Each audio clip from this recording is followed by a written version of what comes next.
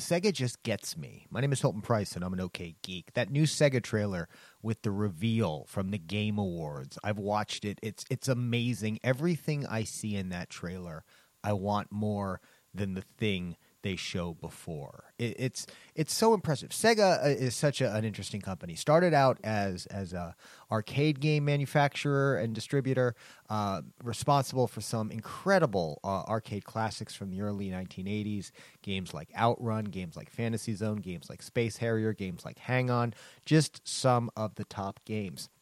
Later, the company moved into the home as one of the big competitors for the home console market, the biggest competitor against Nintendo. The classic console wars of the 90s are about Sega versus Nintendo. They're the upstart. They're the disruptor.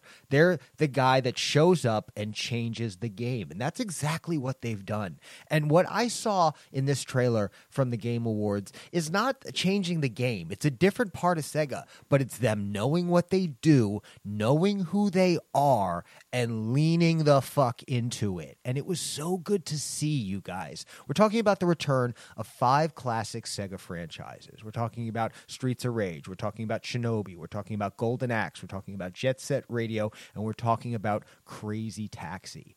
And they all look good, you guys. And these are from different eras, because after their time in the console space, Sega later went multi-platform as they became a games developer again and got out of the console market. And at that point, they were bringing stuff like Crazy Taxi to multiple systems. And once again, here it is, changing the game. That's their thing, you guys. And they know who they are. And this, like I said, this isn't about change, but this is them still knowing exactly who they are. And I know I'm a little bit scatterbrained, but I'm very excited about this. And that's really what I'm getting at here. So let's talk a little bit about what we see in this reveal trailer from the Game Awards for each of these franchises. The Shinobi that we see is a hardcore 2D action game in the classic sense, but with a style, a design aesthetic that is so much leaning into some of what we've seen in more recent games, like Mark of the Ninja, like Hollow Knight, like Bloodstained, the main one, not Curse of the Moon, but the main console one. And it's really, I'm guessing we're not getting a Metroidvania. I'm guessing we're getting a classic stage action adventure or action platformer. And I'm excited for that. It's something that they will do well. Golden Axe. Golden Axe not going 2D, but very much leaning into a 3D brawler beat-em-up kind of structure. Looking like it's going to have big set pieces, a return to some of the classic gameplay elements, including weapons, including rideable creatures, and of course, that fantasy world motif throughout. It looks really good, you guys. The Golden Axe game looks good. And we have seen Golden Axe iterations before that have gone off the deep end and not been good. We've seen 3D modern versions that have not looked good. And this does, and that's something that's good to see, them possibly getting it right. Another one that we saw is Streets of Rage. We don't see a lot of Streets of Rage, but we see same thing, a 3D take on the kind of 2D 2.5 isometric look of the classic games, where there was an up and down kind of moving closer and farther on the street, but now reiterated in a more three-dimensional sense. And that beat 'em up that we see, I'm getting hints of some Street Fighter in there. And I know that this is not a 2D fighting game at all, but I'm getting those kind of hints in some of the design aesthetic of the more recent Street Fighters. And I'm getting a hint of Power Stone in there as well, which is the classic Capcom 3D brawler that they used to do. And again, this is not a fighting game. That's a best of 3 fighting game, I believe. I believe Power Stone is best of 3. But that type of structure. And the Streets of Rage is not going to be that. It is allegedly going to be a classic beat 'em up game. But really liking what I'm seeing there. The look of Streets of Rage and Golden Axe are probably 2 of the weaker. that we've seen in this lineup, only because the two things that I see that could be complaints are a darker color palette in both, although Streets of Rage does have some touches of neon, but there's still a lot of blacks and browns in the base. And then that fantasy world of Golden Axe. Hopefully we'll see some more brighter environments as well, but there is a chance it's going to go too far into that just murky 3D look that we saw, which honestly I believe was one of the problems of the last attempt to re-release Golden Axe in a 3D format, was to go too far into those murky, dark colors. Shinobi does not look like it's going to have that problem. A very bright, beautiful, stylistic color palette being chosen for that 2D game. I think that one's going to look sharp as hell. If you're looking for this trailer, by the way, you want to watch it while you're listening. It's called Power Surge, Sega Reveal Trailer TGA 2023 on Sega's own YouTube channel. It only runs about a minute and a half, so I think I've already watched it 3 times through while we've been talking here today.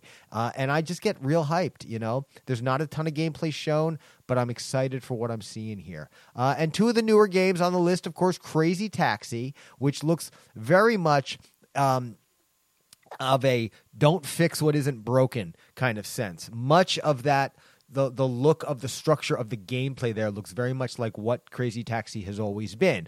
Only, of course, sharper, high-def graphics, much more detailed models for the cars, the houses, the people, etc. And just really exciting dynamic visual effects. Just the kind of stuff that you can get from a modern console that you couldn't even in the days of the Dreamcast. And the Dreamcast was a powerful machine. You know, we could talk at length about what a great little system Sega released with the Dreamcast. Their swan song in the gaming console space was a good one. Very sad that system did not get a longer life, because there's some real great titles on that. And Crazy Taxi was one of them. That was a system seller before eventually moving multi-platform, with great versions on the Xbox. And I want to say the PS2 for sure, although it's been a minute and I can't pull the image of that off the top of my head. And then, of course, you've seen that in re-release in many ways. I'm pretty sure I've got it in my Steam catalog of all places, you know. Crazy Taxi is a game that's out there. You can definitely get it. But this modern version looks very good, and I'm excited for this. I'm excited to see what Sega does with that. And then the one we haven't touched on yet is probably the one that I know the least about, but I have very much enjoyed my times playing it, is Jet Set Radio Future. And Jet Set Radio, of course, it was Jet Grind Radio, I believe, was the original name of it when it first came out, and then some kind of naming legal rights issue in there. And then there was a change and it became Jet Set. So, but very cool with hints of Tony Hawk in the gameplay, and then a really fun aesthetic, a real sharp look to the game. Very stylized. What's the word I'm looking for? It's the cel-shaded. The cel-shaded look of the graphics can't miss. And I love, that's another one very much like Crazy Taxi, that they're not fixing what ain't broken, you know. Jet Set has a look, and they're polishing it up. They're making it look sharper, and it's exactly what you want to see for this kind of game coming back out. You know, I'm not a big Game Awards guy because I don't give a rat's ass what the quote-unquote best game is, but I love the trailers, and I love it being a chance for the industry to show off what they have coming down the pipeline, and just to get us excited. And I love that Sega is doing what they do and leaning very much into their strengths, whether it's making Shinobi a 2D game, whether it's leaning very hard in the don't fix what's not broken of Jet Set and Crazy Taxi, or finding new ways to get the best out of brands like Streets of Rage and Golden Axe, where the gameplay has moved on a little bit. You know, and I say that, and of course the first thing that pops into my head is the Scott Pilgrim versus the World game, which is very much in that style and is so good. You know, they don't have to go 3D with these games, but I'm excited. You can tell I'm feeling the hype, and I'm going to ride the wave for a little bit and see where they go with that. I'm excited for it. Also excited for the holidays, a little bit of family time, a little bit of time to chill and relax, a little bit of time to get out and about and just see your community hopefully trying to be its best, whether it's decorating to get in the spirit, or just people treating one another with kindness, generosity, and patience in their hearts. It's definitely something I'm aiming for. Thank you, therapy. And it's something I hope all of you are doing as well. And it also impacts my reading. I do enjoy when the holiday comics come out each year. Both Marvel and DC typically throw in with some kind of, you know, the Hulk and Santa on a trip around the world type story. It's usually very silly and fun. And I like I like themed stuff. I enjoy when comics puts out a one-off, just in the spirit of an issue or a person or a theme or a time of year or something. I always grab when they do the LGBTQ issues. I'm always happy to check those stories out and see what those creators are doing or what people are doing with those characters. When they do issues representing people of color, I jump on board just to see, maybe get a chance to read a new writer who's been kind of flying under the radar. Maybe not because of, how society deals with different cultures like that. So, it's a chance their goal is to expose people and, hey man, I want to check you out. I want to know what you're about. So love reading that stuff. So I always grab the Christmas stuff too, because and these are also often typically silly. The Christmas stories are usually very silly and fun and light. You'll have weird team ups. You'll have bad guys being good. You'll have very silly, fun stuff, and I always enjoy it. This year, I feel like we're getting something a little bit different. I picked up Batman Santa Claus Silent Night #1, thinking it was just a one-off, probably a anthology with a few different stories in it, probably about like Aquaman meeting Santa that one day, or, does Robin believe? I don't know, but no. This is an honest-to-goodness little mini Gotham crossover with Batman, a couple other members of the Bat family. I think so far I've seen Nightwing and Batgirl. I know I've seen Robin. Zatanna is there, so I guess you could even call it like a light Justice League crossover. And Santa Claus is there. And he is a complete badass. Is that the right way to put it? He is kicking ass in this. And we learn that the Santa Claus of the DC universe is a man of Norse heritage with some superpowers of his own. Yeah, he's a kick-ass guy. And him and Batman have fought side by side before. And in telling those tales to the rest of the Bat family, Batman was written off as just having told a tall tale. But no, the Bat family gets a first-hand view to find out that Kris Kringle does exist, and he's a superhero, and he fights evil. And we get a villain. I'm not going to tell you who the villain is, but let me just say that they are very much in the spirit of the holiday, and we'll go from there. It's not Mr. Freeze. Well, not at least in issue 1. I don't know. And that's the other thing, too. This is not a one-off, you guys. This is a multi-part story. It's got a to be continued, and I'm on board. I am on board. You know how, I think it was last week or the week before, I talked a little bit about Outsiders and Aliens and about how maybe, I need to start culling my list a bit. Not happening this week.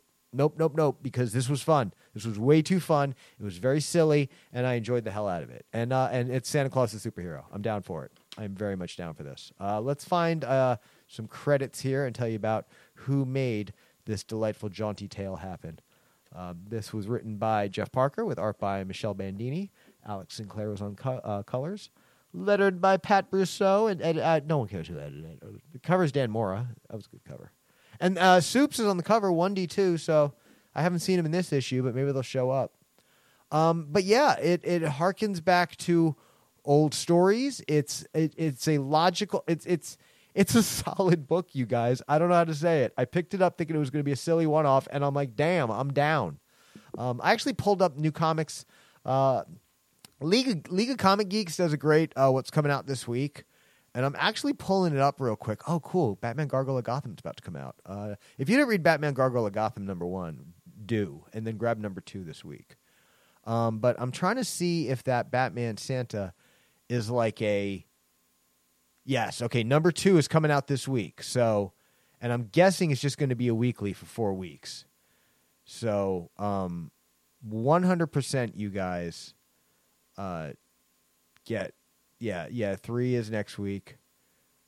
I guess 4 is coming out on the 27th then. And I feel like it should have all skewed 1 week earlier if it's only a 4-part. Maybe it's only 3-part. No, there's 4. Wow. Maybe is there 5? Probably not. I'd be shocked if there was a 5th part. If they did 5 parts to the Batman Santa crossover, that's too bold. It's too hard, too far. You flew too close to the sun. Nah, they're not doing it. Oh wow, but there's a Disney Villains Cruella de Vil #1 coming out, and a Lilo and Stitch #1 from Dynamite. Oh, that's adorable. I may have to check that out. I'm on leagueofcomicgeeks.com, their new comics page. If you just search like new comics this week, you'll find it. But when you go to your shop, go grab this Batman Santa Claus Silent Night #1 for sure. It's a lot of fun. And then grab, grab numbers 2, 3, and 4 if you like it. What else? I don't think I have anything else to talk about, you guys. I guess it's a light episode for a podcast that has nothing but light episodes. But either way, we'll be back soon. With the holiday coming up, I'm not going to promise one right back in 2 weeks, but I've been doing pretty good, so who knows? You never know. We'll see you guys. Thanks for listening.